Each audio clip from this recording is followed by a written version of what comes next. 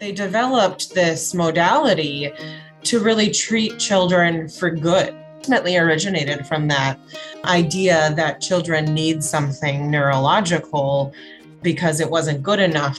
Immense and significant ripple effect that occurs when we can affect change within a neurological level because it's about the child and their experience versus them just behaving better. One of the things we do very, very well and should be done lots of times is make sure that everybody's working off of the same framework. And when I say everybody, it means parents and social workers and attorneys sometimes for these kiddos, and teachers, principals, deans, all those guys. They all need to work together and learn the things that we're doing. So we've been able to kind of farm out some of these principles in classrooms, in homes, families, anywhere you can really imagine. That is Dr. Ashley Schoof, and this is the Well Mind podcast. The Well Mind is a space for meaningful conversations about a broad range of wellness-related topics, with a special emphasis on our mental wellness. I'm your host, Dr. Ben Coles. I've been a practicing mental health counselor for over 15 years, and I'm currently a counselor educator and director for the Clinical Mental Health Counseling Graduate Program at Bethany Lutheran College. For this episode, I invited one of our adjunct faculty, Dr. Ashley Schoof, to join me for a conversation about working with kids and teens. Ashley is the professor of our program's Child and Adolescent Counseling course, and she is the clinical director for a youth-focused intensive day treatment program called Strong, located in inner-city Milwaukee, Wisconsin. Ashley is passionate about her work and generously shares her depth of knowledge and experience in helping kids and teens from hard places with their mental health. In our conversation, Ashley lays out the fundamental pillars for early attachment and how trauma and other adverse childhood experiences derail the neurological processes of development for healthy self-regulation and executive functioning. She and her team at Strong implement the Trust-Based Relational Intervention, or TBRI, which is an evidence-based approach to helping kids and teens heal emotionally, relationally, and neurologically. We take a deep dive into the practices and applications of TBRI from a treatment perspective, as well as how this approach can be implemented by parents in the home and teachers in the classroom. This episode is a must-listen for anyone who deeply cares about the relationships they have with the kids and teens in their life. It was a joy to have this chat with Ashley and a privilege to share it with you today. Here is episode 32 of the Well Mind podcast, Empowerment Through Connection. Dr. Ashley Schoof, thank you so much for joining the Well Mind community and being a guest on the podcast today. I'm really excited to talk with you about children and adolescents, their development. I love this topic. And I think, for me, with my background working with kids and teens, it's something that I know you're passionate about as well. So thanks for coming on the show, being willing to share your time and expertise. Thank you so much for having me, Ben. I'm really excited to talk about something I love so much too. Yeah. So help us get to know you a little bit, Ashley. That you're in Milwaukee right now. You're working in a day treatment type setting for kids. But let's, kind of rewind the tape a little bit and hear kind of about how you have progressed to get to the practice that you're in, the setting that you're in, those kind of things. Sure. Well, I'll rewind back to a long while ago and kind of give you a little bit of kind of my family background. I'm the oldest of 4 kids.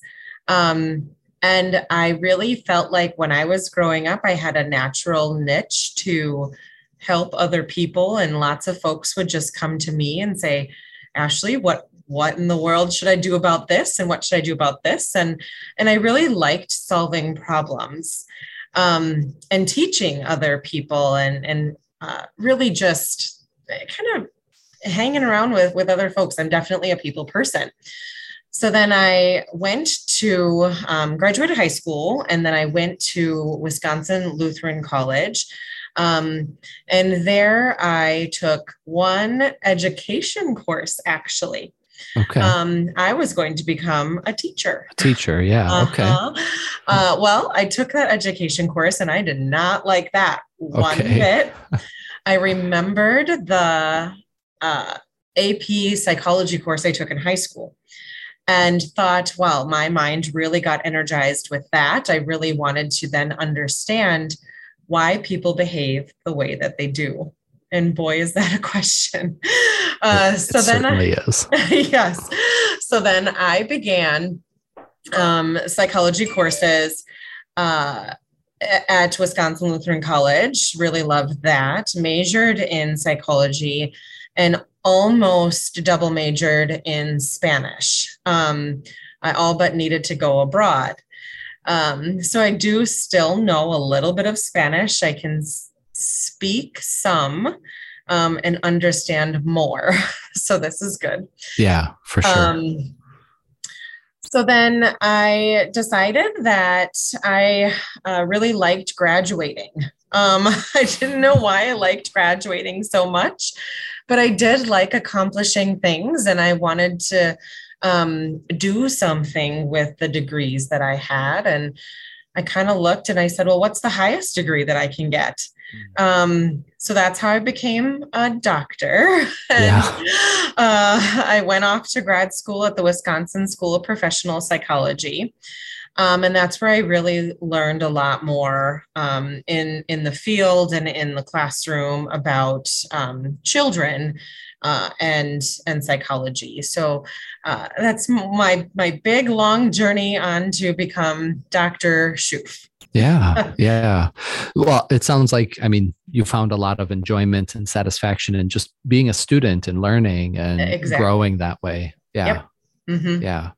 I similarly, finished my undergrad and went right into grad school, but I needed a break. So when I finished my master's, I was like, I'm going to just work for a little while in the field and get that experience. And I had a doctor supervisor that was encouraging me, hey, you should go get your terminal degree. Those I was like, no way, I don't want to do that. So, but she convinced me, and it was absolutely worth it. So, what do you think? When I was all done, my husband threw me a graduation party, and the invitation on it said, she's been at school for 24 years.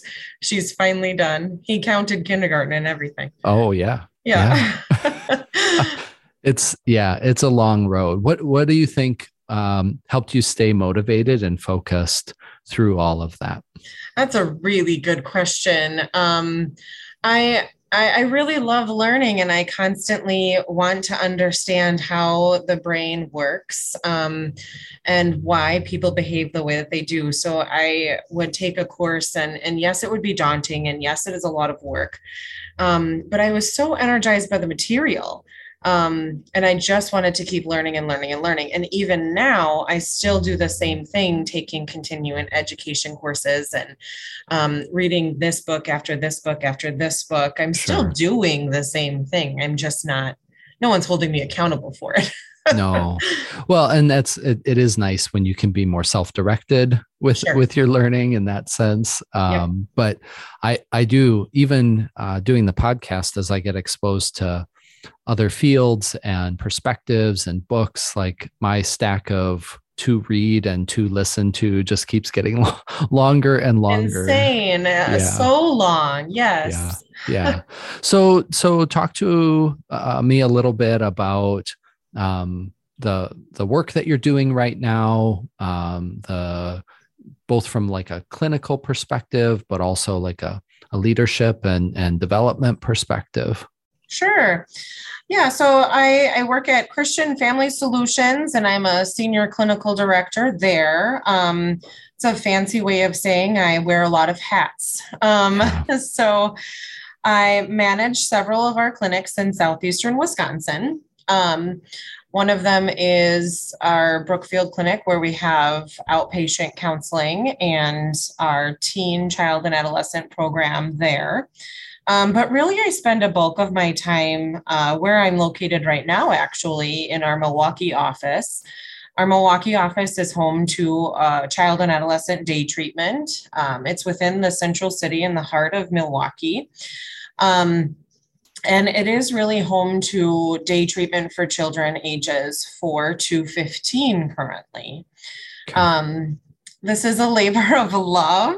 These kiddos are very, very challenging, often coming from very traumatized backgrounds. And so they have really intense emotional and behavioral dysregulation that we have to kind of work through. So yeah, this is the work that I really love doing. It's incredibly rewarding. We get to see kiddos really understand what they can control and feel really proud about that through some of their really darkest and toughest moments. Yeah, yeah. So in terms of a level of care for people, where does day treatment fall? Like, how intense is that? What kind of care are we actually talking about? Yeah, good question. So day treatment is a higher dose of mental health treatment than your run-of-the-mill outpatient therapy. Outpatient therapy is usually your once or twice a week, and sometimes even more spread out than that in frequency. But your day treatment is your level up from outpatient, but one level lower than inpatient care. The day treatment we run is 3 hours a day, 5 days a week. And that is, again, lower than your inpatient level of care. That could be 5 days in the hospital overnight. Sure. So we're really this in-between level of care where a lot of really good therapy can get done at a higher dose that's needed than your outpatient level. And where a lot of the work, the really hard work gets done, honestly. Yeah. Yeah. And at the same time, then the kids are able to be in the community still. Precisely. There's a level of freedom, autonomy, home environment, friends, those kind of things. Do they do any academic work while they're in your program, or is that separate? Some of them do. It's not necessarily a part of our program, but we work very closely with each of the schools that the children come from. And if they are missing a core class, because the day treatment is during their school day, if they are missing a core class, we will request that homework is sent with them so that we can work on that at Strong. Oftentimes, it is the thing that is causing them anxiety in the first place. And the reason that they're displaying behavioral disruption in the classroom, maybe because they don't understand math. So we actually have an educational advocate that does work at Strong that pulls kids out to work on academic material. Cool. Yeah, that's super important. When we can integrate those different aspects of a kid's life, it's one thing to take them out of school and do counseling and have that kind of environment, but then they have to go back into school too. So being able to bridge that gap by bringing school into that treatment setting, I think can be really impactful for them to feel more prepared when they do walk back into the classroom. Yes, absolutely. And one of the things we try to do at Strong in group treatment is make it look as close to a classroom as possible, because that ultimately is where this child will spend 6 to 7 hours of their day. So we want to make sure that they are successful in that environment. And honestly, that's where our referrals are coming from as well. So they're struggling there. Yeah.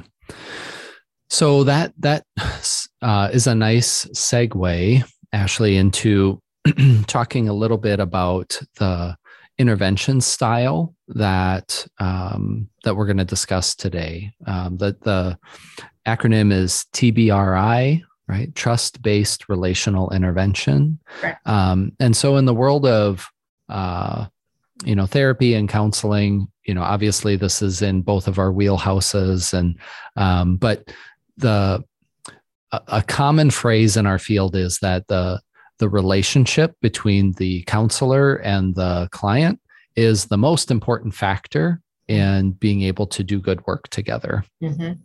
And this intervention really seems to be getting at the heart of that and making the relationship actually the intervention itself. It's not kind of a prerequisite for other work, but the work is actually being done in that. So am I describing that accurately here at Yes. at a 10,000 foot view? Yes, you are. Absolutely. Yeah. Certainly.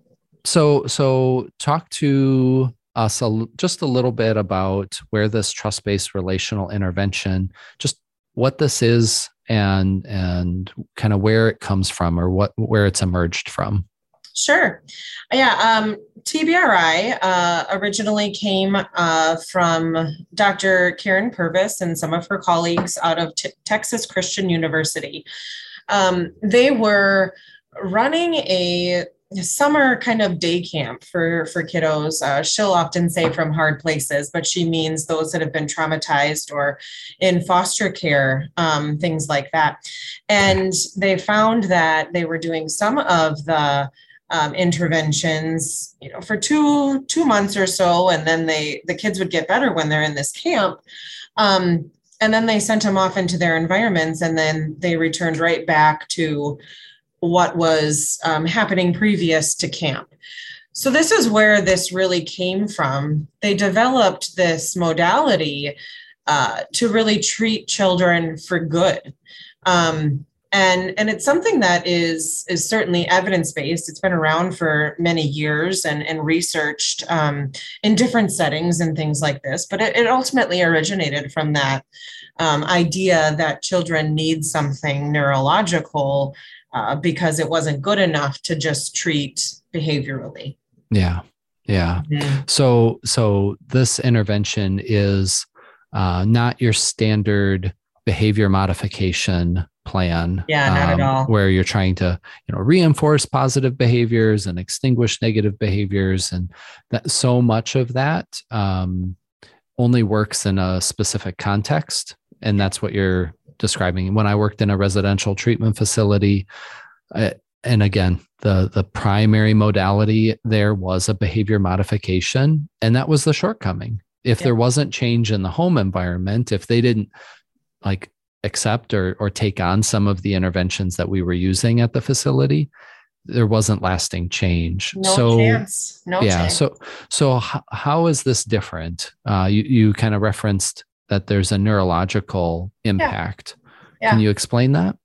Yeah, it might be a little lengthy of an explanation, but here I go. That's all right. We'll dive into the deep end. There we might as well. So children that come from a hard place, right? And this is what this was developed for. So I'm going to talk about it from a lens of children that have been traumatized or experienced trauma. In other words, called an adverse child experience. An adverse childhood experience can be one of 10 things on this 10 question scale. Mm-hmm. Most adults, to give you some context, most adults will have at least a score of 1. Now, the higher the score, of course, the more trauma that you've had in your early life. Now, remember, I said that Strong treats children between the ages of 4 and 15. Our average ACE score for these children is around 7. So this means that our kiddos are from very hard places, not just hard places, they're from very hard places. So when we experience trauma at such a young age, and I mean young, anything under the age of 10, right? Yeah. When we experience trauma at a young age, it actually changes the brain connectivity and trajectory of development that you have, and is so important for you when you are growing up. The best and most influential developmental period is between 0 and 3. And then the second most influential developmental period is in your earlier adolescent years. It's very similar change that happens in your brain. So when children are traumatized in early development, their brain is set up in a way that is almost like survival mode. So let's think about if a kiddo is chronically traumatized, usually at the hand of an adult, they will believe that all adults are scary, right? So if I see an adult, that's a threat. My brain and my nervous system goes into a mode that's either fight, flight, or freeze. And then it stays there, it gets stuck. And we call that survival. We really make sure that we know at Strong what that survival instinct is for each kiddo. And we try to map what they could do, teach their brain what could happen if you know that I'm a trusting adult. So when kiddos come in to Strong, they see all adults, some kids, but they're going to see the adults. Kids didn't hurt them, adults did, right? Mm-hmm. So they see the adults and they say, their brain says, you're a threat until I prove to them otherwise. And that's where trust-based relational intervention comes in. Trust-based relational intervention, or TBRI, is based off of 3 pillars. Those 3 pillars are connection first. That's that trust. It's almost redoing the trust versus mistrust stage in Erik Erikson's theory of development, where if the baby cries, the adult picks them up, comforts them, holds them, gives them what they need. Now at baby stage, it's one of 3 things, right? So, and that sometimes was missing for the kiddos that came from hard places. So we have to essentially remap how many thousands and thousands of times we've picked children up and how many thousands of times that got missed with that child. That's an incredible brain thing that happened, and can really impact the rest of your life regarding attachment. So first we work on that connection in that first pillar, and I prove to you that I am a safe adult. I do that by getting down to your level, listening to you, making eye contact, asking you what you need, and swiftly getting you what you need. All right. And then we can move on to the second pillar called empowerment. And empowerment is really letting that child know that they have a voice now, because I'm the safe adult and I heard you. You told me what you needed and I got it for you. And I'm saying yes to you. Now, I'm not going to be bulldozed, and I'm not going to have them ask for things that are completely out of the realm of possibility and give it to them, but within reason. Now, empowerment occurs where now you can go out into the world because you have some new brain connectivity, and you can go out into the world and you can make different choices because now your brain believes that sometimes there are safe adults and sometimes there are not, right? It has a different choice. So now empowerment occurs. And the third step, the third pillar, is correction. You can only do correction if you have connection and empowerment. And all too often, our pure behavioral models skip those 2 steps and go straight to correction. And absolutely, I can do behavioral modification in about 2 months, and it'll look beautiful. And I can do that. But the minute I put these kids out into their other environments and their brain wasn't healed, they go right back to that survival mechanism where they got stuck in the first place. Yeah. Yeah.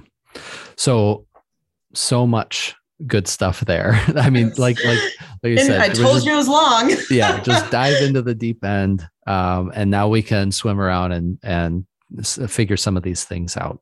Yeah. So we've got connecting, we've got empowerment, and then we've got correction. So let's just set correction aside for now and focus on these first 2 pillars of connecting and empowerment.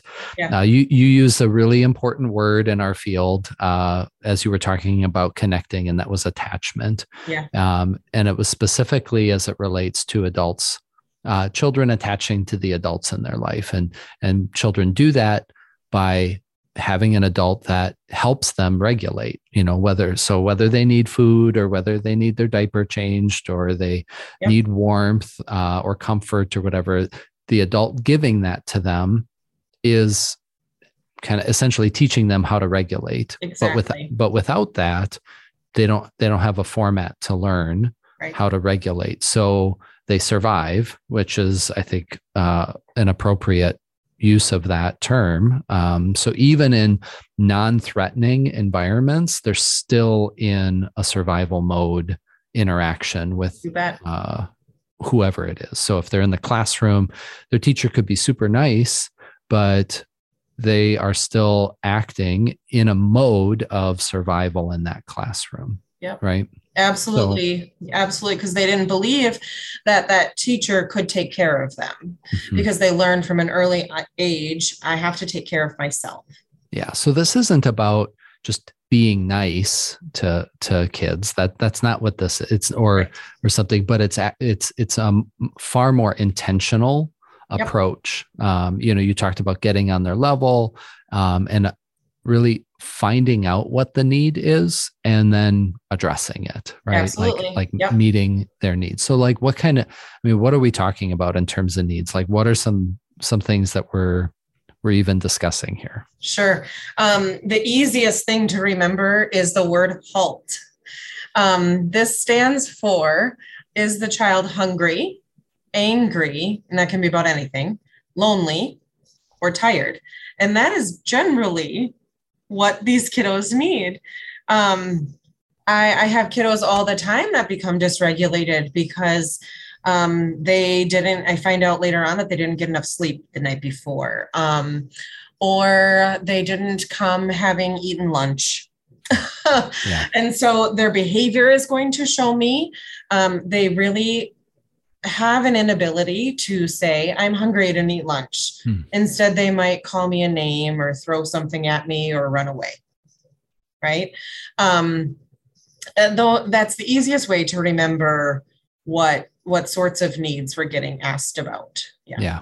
Mm-hmm. So hungry, you give them food, tired. Okay. Let's figure out a way to get some rest. Yep. What about the lonely part? Yeah. That one might just be they're feeling like they don't have friends or people in their corner. So remember, I'm proving to them I'm the safe adult and I'm the one that's going to be in their corner. So the kiddos that come through strong, they are like my little family. They're my kids. Right. And I'm going to help them and I'm going to advocate for them and I'm going to fight for them. And they know that. Right. So, and they see me doing it because I'm again, taking time with them and giving their voice power. And I'm able to teach them that you aren't lonely anymore. I'm with you. And what the other thing we try to do through a group format, because Strong is a group format in day treatment, has a little to do with this, but a lot more to do with empowerment. And it helps with that lonely need. We tend to, we have all of our age groups in different group rooms. So there's 4 different age groups that we split them up into. And that is like their home base, their classroom, their group room. Oftentimes when they're dysregulated, they have to leave that pod of people, and that's their people. We teach them that's their people. You belong in this group, and this is why, right? And we talk about all those reasons. But when they're dysregulated, they have to leave. So in order to get them back into the place we know they want to be in, because they are a lonely person, little girl, little guy, we teach them that the group feels sad that you're not with them. I think your group mates, they really miss you. Should we get back over there? Yeah. That's an empowerment piece, that you matter. And it creates that sense of identity that I'm also good. I'm worth something. I've got people in my corner and I'm making friends. Yeah. And so oftentimes by the time a kiddo graduates, they just don't want to leave. So I tell them, I said, well, I don't want to see you back here as a patient, but I do want you to come work for me someday. So keep making good choices so that can happen. Yeah. And they all get really excited about that. Yeah, that's pretty cool. Yeah, That's pretty cool. I love that even in that moment where they're struggling, you're reminding them that people care about them, that people are exactly. thinking about them and missing them, Yep. and it's because they belong there. Yep. Right? And I think too often, kids get defined by their behavior Yeah. rather than by just being who they are, Yeah. right? And or by a diagnosis, or by a single trait that they might have. And Yep. so I love that this really just lets go of all of that, and really helps them identify as a person that belongs in a group. Yeah. Almost 100% of our kids come in believing they're a naughty or a bad kid. Yeah. So really we have to debunk that while teaching them I'm a safe adult. This is super challenging. Mm-hmm. And it takes probably 1 to 2 months to really do that connection piece. The whole month, the first month they're here, they just finally learned my name. And that what my role is here, or anybody else's role. And then that second month, we're really working on that relationship that I've got you and I'll always have you. Mm-hmm. Mm-hmm. Mm-hmm. Yeah. Yeah. I'm curious what your perspective is on touch, because you were talking about how, like as a parent, when your son or daughter's like crying or tearful, like we want to just scoop them up and hold them, give them that physical comfort, as well as, what we might say verbally to reassure them, to connect with them. But from a connecting standpoint with these children that you're serving, where does touch come in? All the time, actually. Yes, really from the get-go.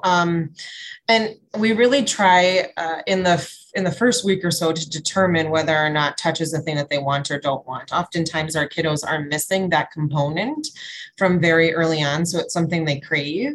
And they didn't even know they craved it, right? So we do teach kiddos that you can't just come up and hug me. You have to ask for a hug, and boundaries are important. But when a child is dysregulated, we tell them every time before we're going to, put a hand on a shoulder, or I'll try that in the bed. And they go, ooh, and they do, and they kind of like brush their shoulder off at me. I'll learn, well, maybe we don't want touch right now, and that's okay. But especially a lot of our little guys, they're craving that attention. And so they want piggyback rides, and they want to be scooped up. Sometimes they want to sit on your lap. They want to get hugs all the time.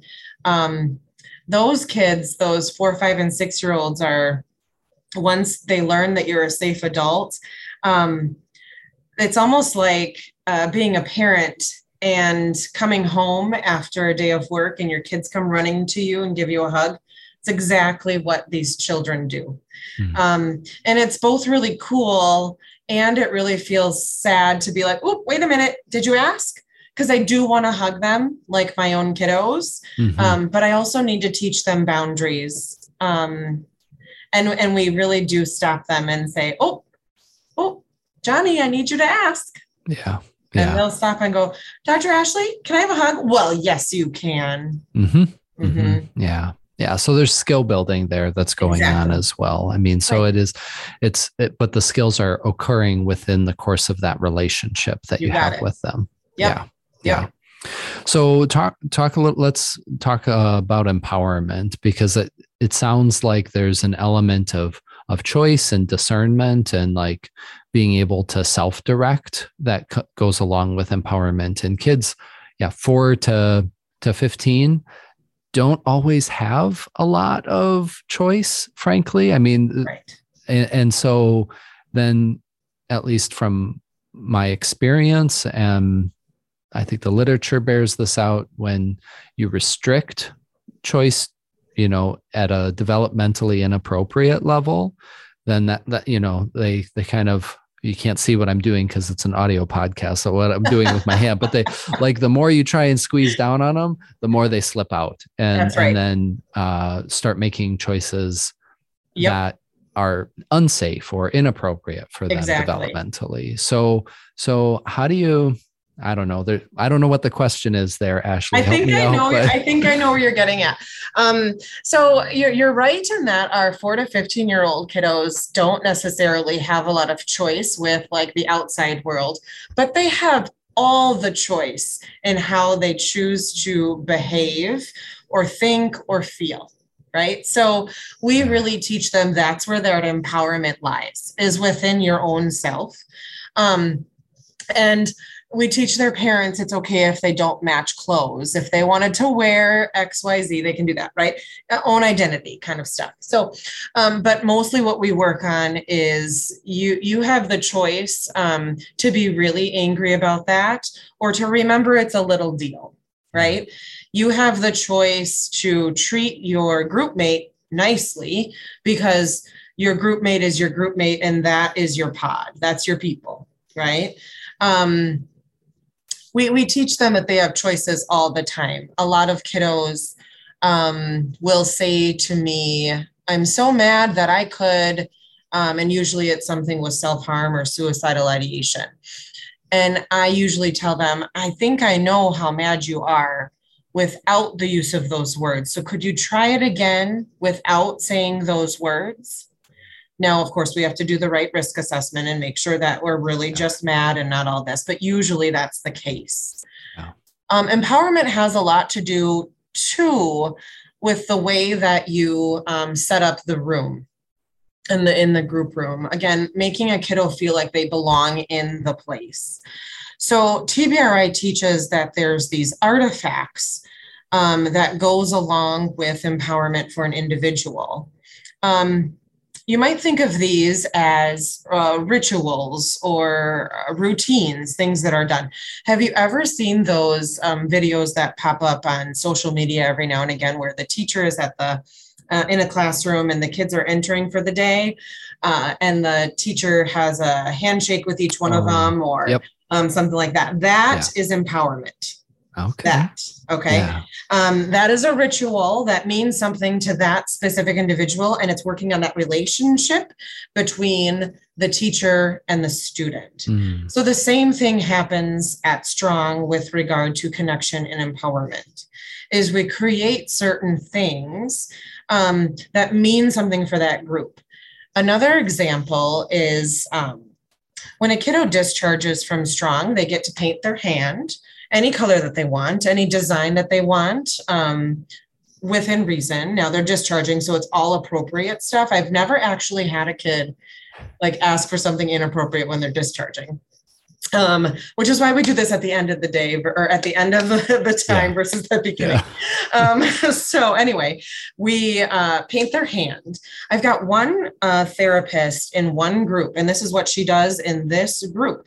After she's done painting the hand, everyone will put their hand on a tree, and that becomes the leaves of the tree, and every kiddo does that. Okay. After that is all done, she puts her hand up for a high five.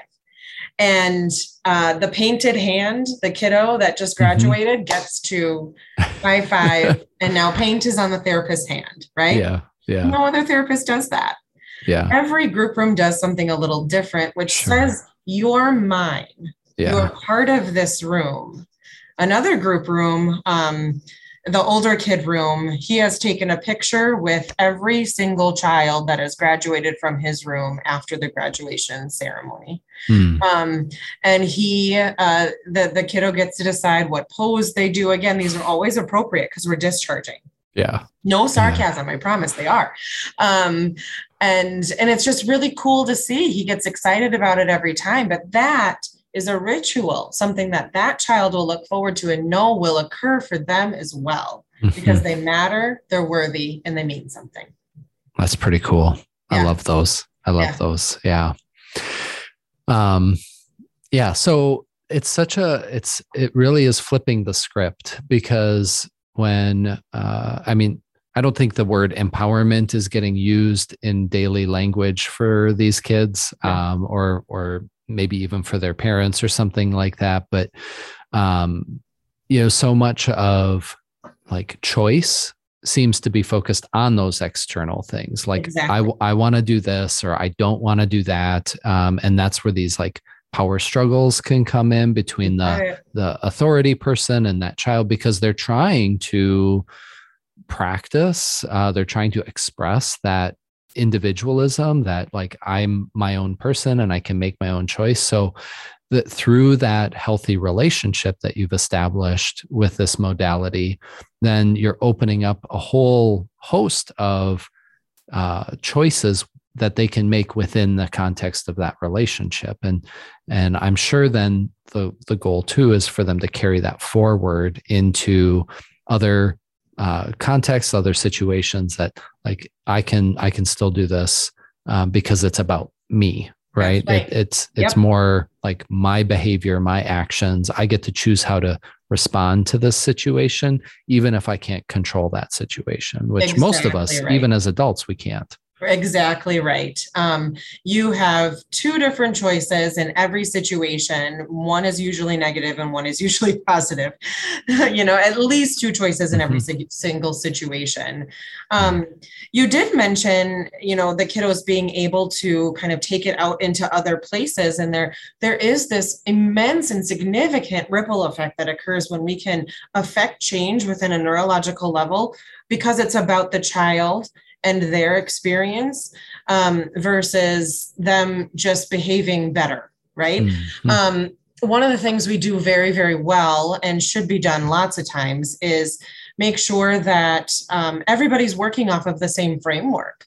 And when I say everybody, it means parents and social workers and attorneys sometimes for these kiddos, and teachers, principals, deans, all those guys, they all need to work together and learn the things that we're doing. So we've been able to kind of farm out some of these principles in classrooms, in homes, families, anywhere you can really imagine. Yeah.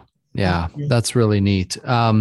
So then, what does TBRI like in a classroom, like at a just a school? Obviously that's different than a day treatment setting, but I don't know, how does that look? Maybe similar but also different in like a classroom setting? Yeah, I would say I can't imagine it being super different, honestly. Because just the only difference I think is that you've got 5 times the amount of kids in a room. And so how do you connect with each one of them? I think that happens with time. And you have this group of 20 kids maybe for 9 months. So I think you have that time, and that's a benefit to using this modality in a classroom. But really it's about that teacher creating those artifacts within the room that allow the child to feel as if they belong there. Right? That alone will increase the amount of connection that they have with that teacher. And I would say the more that the teacher also, especially with littler kids, because they're smaller, get down to their level versus talking over them, they can still give the same direction when they're eye to eye. But let's say a kiddo is struggling with something, sitting at their desk, and the teacher comes over and hunches over them to help them. How different would your message be if you knelt down beside them and now you were eye to eye versus over? Yeah. Okay. Just imagine that in your brain. If someone's taller than you and you're pretty tall, Ben, so imagine that. I don't know, but someone's there's a few, right? Most people are taller than me. Okay. So people that are taller than me and are giving me a direction that makes me feel as if I don't know what's going on, I develop a whole lot of shame and guilt that I don't get it. And so really to debunk that shame, get eye to eye with them, and simply doing that is going to make a world of difference. Now that's a simple tactic, and it's a very tiny little piece in TBRI, but one way in which that can be done in the classroom easily. Right. Yeah. I mean, it's an intentional practice that you can bring into the classroom. Most classrooms have, sets of tables or desks with rows, and, maybe the teacher's walking up and down that row, and it's one thing to give a direction, stop and give a direction while you're standing over them. I can totally visualize that versus just crouching down, maybe even Yep. putting a hand on the shoulder. Exactly. What's up? What can I Yep. help you with? What do you What do you need? need? Yeah. Yes. Yeah. Yeah. It seems, well, it seems simple, and I hope that it is. I hope that those things, it doesn't have to be overly complicated, but I think, like you pointed out, time, the number of students in a classroom, you know, the individual differences and needs of certain students. Over the course of years, I've heard lots of reasons why teachers will give for not doing some of these things. And I just appreciate that you're laying it out in a way that it's like, no, it is simple to implement some of these things. It's not a complicated system here that we're talking about. Yeah. We're not talking about charts and tracking and all of these, I certainly am not telling anything. I really, let me back up. I want to make sure that teachers and adults understand that I'm not asking you to do something extra. Yeah. I'm simply asking you to reframe what you already do. Mm-hmm. And look at it from a lens that you are connecting with the child, because that's what their brain needs. Children don't just regulate on their own. They co-regulate with the people around them. How many times do you see an adult that's upset and the kid is matching that adult, right? Mm-hmm. If you were to lower and if you were to regulate yourself and you get that kiddo closer to you through some touch, they're actually going to match you. They'll match your breathing, they'll match your heart rate, they'll match you. Mm-hmm. But if you're high, they're going to be high. If you're low, they're going to be low. I'm simply not asking to do something extra. No charts, please, no charts. Just really, just change the way we're saying some phrases, change a little bit about the way you're doing something already. Mm-hmm. Mm-hmm. Yeah. And putting your energy into that. I think that's the other part is like that matters. It makes a huge difference. It's not a waste of time. It's incredibly meaningful. So, so then, again, it's going to look similar in a family system within a home, like actually stopping what you're doing, turning toward the child, getting down on their level, listening to them. Yep. All of that can happen at home too. And there's 100 different barriers that can come up for why it doesn't happen. And there's no perfect family system either where that's going on all the time. But when you make that an intentional habit, right? This is how we interact. This is how we communicate with one another. You're really fostering that sense of attachment, that secure attachment and connection. You got it. Yeah. I myself catch myself when I'm with, I'm not sure that I mentioned I have 5 boys, so they're often all over the house. And I myself catch me trying to tell an instruction and I'm in one room and my oldest is in another room. Sure. Do you think he's going to come? No, he's not. Yep. So yes, I absolutely have to go to him, develop the connection. Hi, remember I'm mom. And this is what I'd like you to do. 100% more successful. Yeah. But time is something that, they're just more hours in a day would be helpful.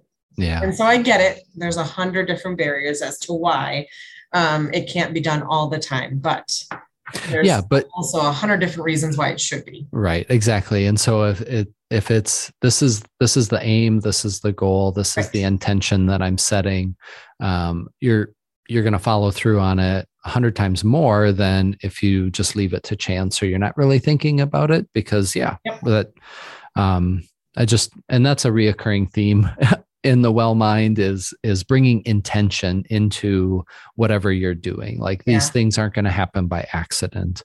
Yeah. So we should circle back and talk a little bit about correcting, because I'm guessing that even in a really good relationship, even when you're trying to give choices, there are times when dysregulation persists or a poor choice still is going to happen. And and a skill needs to be developed, or a correction needs to happen. So how do we start going about that?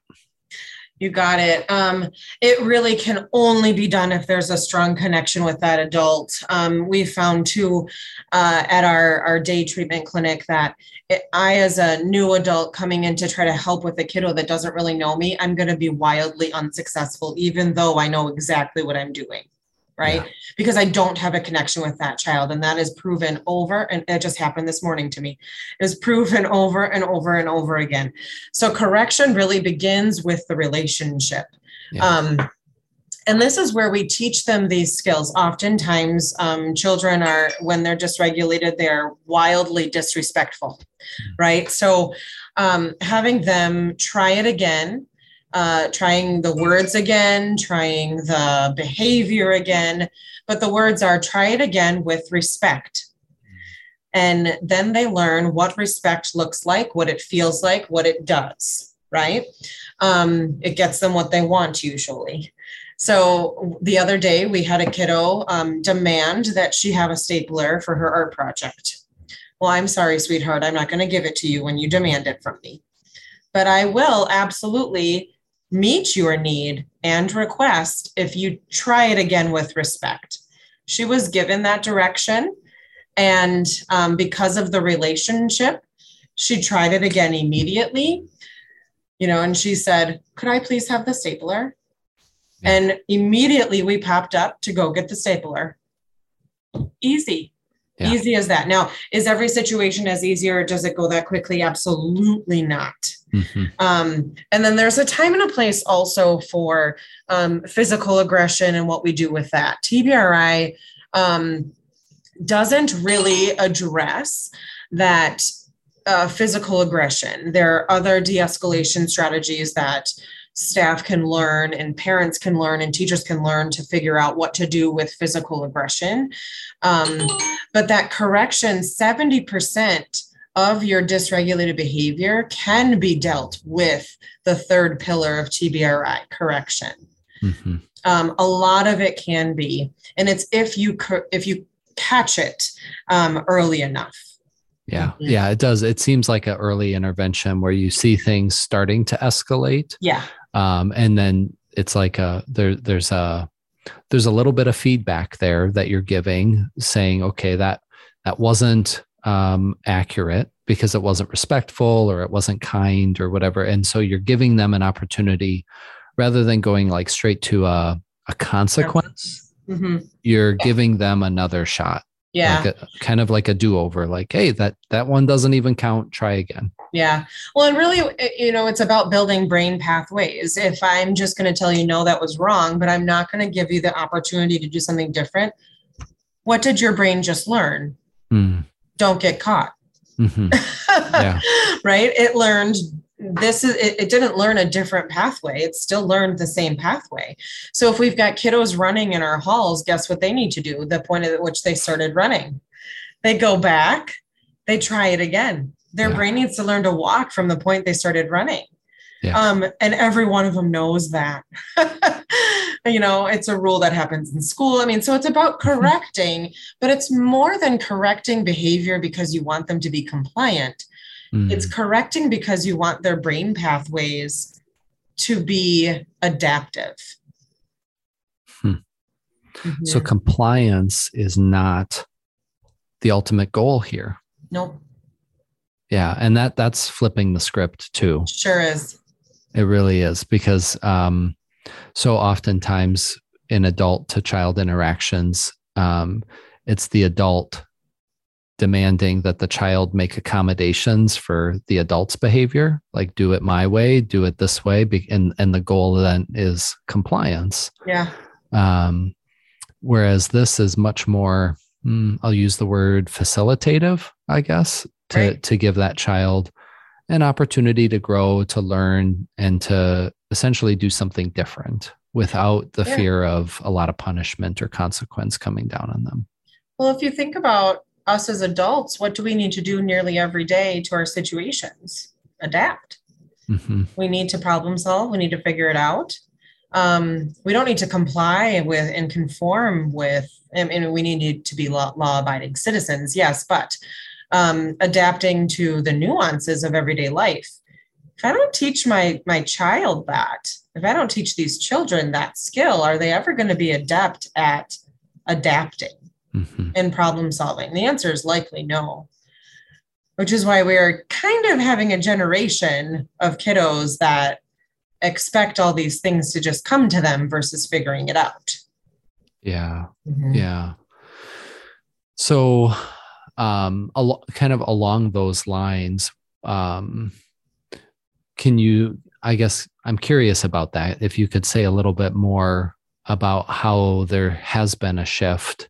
I don't know, would you say over the last 5 to 7 years? I would say that's accurate. Yep. Yeah. Yeah. And kind of what your hunch is about that, or what the research is indicating. Yeah. I think a lot of it has to do with technology and the social media that we have kind of in our realms. What I'm really noticing, and I can't quite honestly pinpoint why it is that parents just don't have skill set to assert this connection and kind of control in their environments. They are the adults. They don't need compliance, but they're not teaching children the same way. And I can't quite figure out why that shift occurred.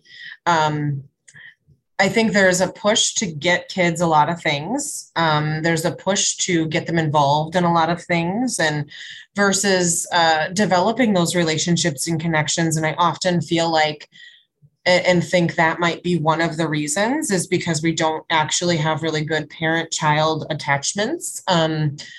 So the relationship isn't fueling a lot of those choices or adaptations. Mm-hmm. Yeah. Yeah. I agree that technology, and particularly media, of all different sorts, seems to drive us into more, I don't know, silos, even in our own home, rather than You're right. Spending a lot of time connecting. And I think, again, implementing an approach like this, whether it's in the classroom or in the home environment, it's kind of creating a different space within those environments where it's about connecting rather than about, distracting, or about entertainment, or something along those lines. That's it. Yes, that's it. We do not have to constantly, as adults, make sure that our kids are entertained, but rather sit with them, play with them, make sure that they are coming to you and talking to you about things. Make time and space for that. A family dinner night, family game night, special little dates with each child. I get it. It's time, it's money, it's space. I understand, but also they don't have to be entertained all the time. Yeah. Well, and frankly, so my story from this past weekend, I guess, is so my oldest son, and I have 6 kids. That's so right. Yep. I'm right there with you. Yeah. Big family. But my oldest, he turned 17 this week.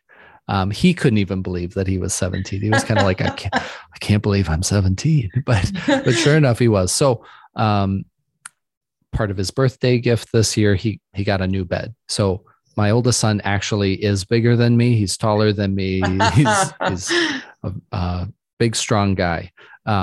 So we got him a brand new bed, and super excited for him for this, but he was at work and I needed to build it, put it together. So, but my youngest, who's 9, I invited her to come in and say, hey, help me build this bed. And it wasn't like super complicated, and it was totally stuff that she could do. Yeah. And we just chit-chatted away. Yep. built the bed, followed the directions, like, oh, we got to turn it this way. And the sense of empowerment from her was fantastic. Like she was so proud to tell her oldest brother, like, I helped build your bed. Yeah. That's perfect. She goes, I can come in and lay on it anytime I want now because I helped build that bed. I'm not sure that's how he's going to think it works. I don't know if that's true. That's just it. Inviting your kiddos to do the things that you have to do anyway. You have to cook dinner. Mm-hmm. It's going to take 5 extra minutes if you allow your child to help you. Yeah. Let them struggle through it a little bit. Give that an opportunity for you to be there when they're struggling.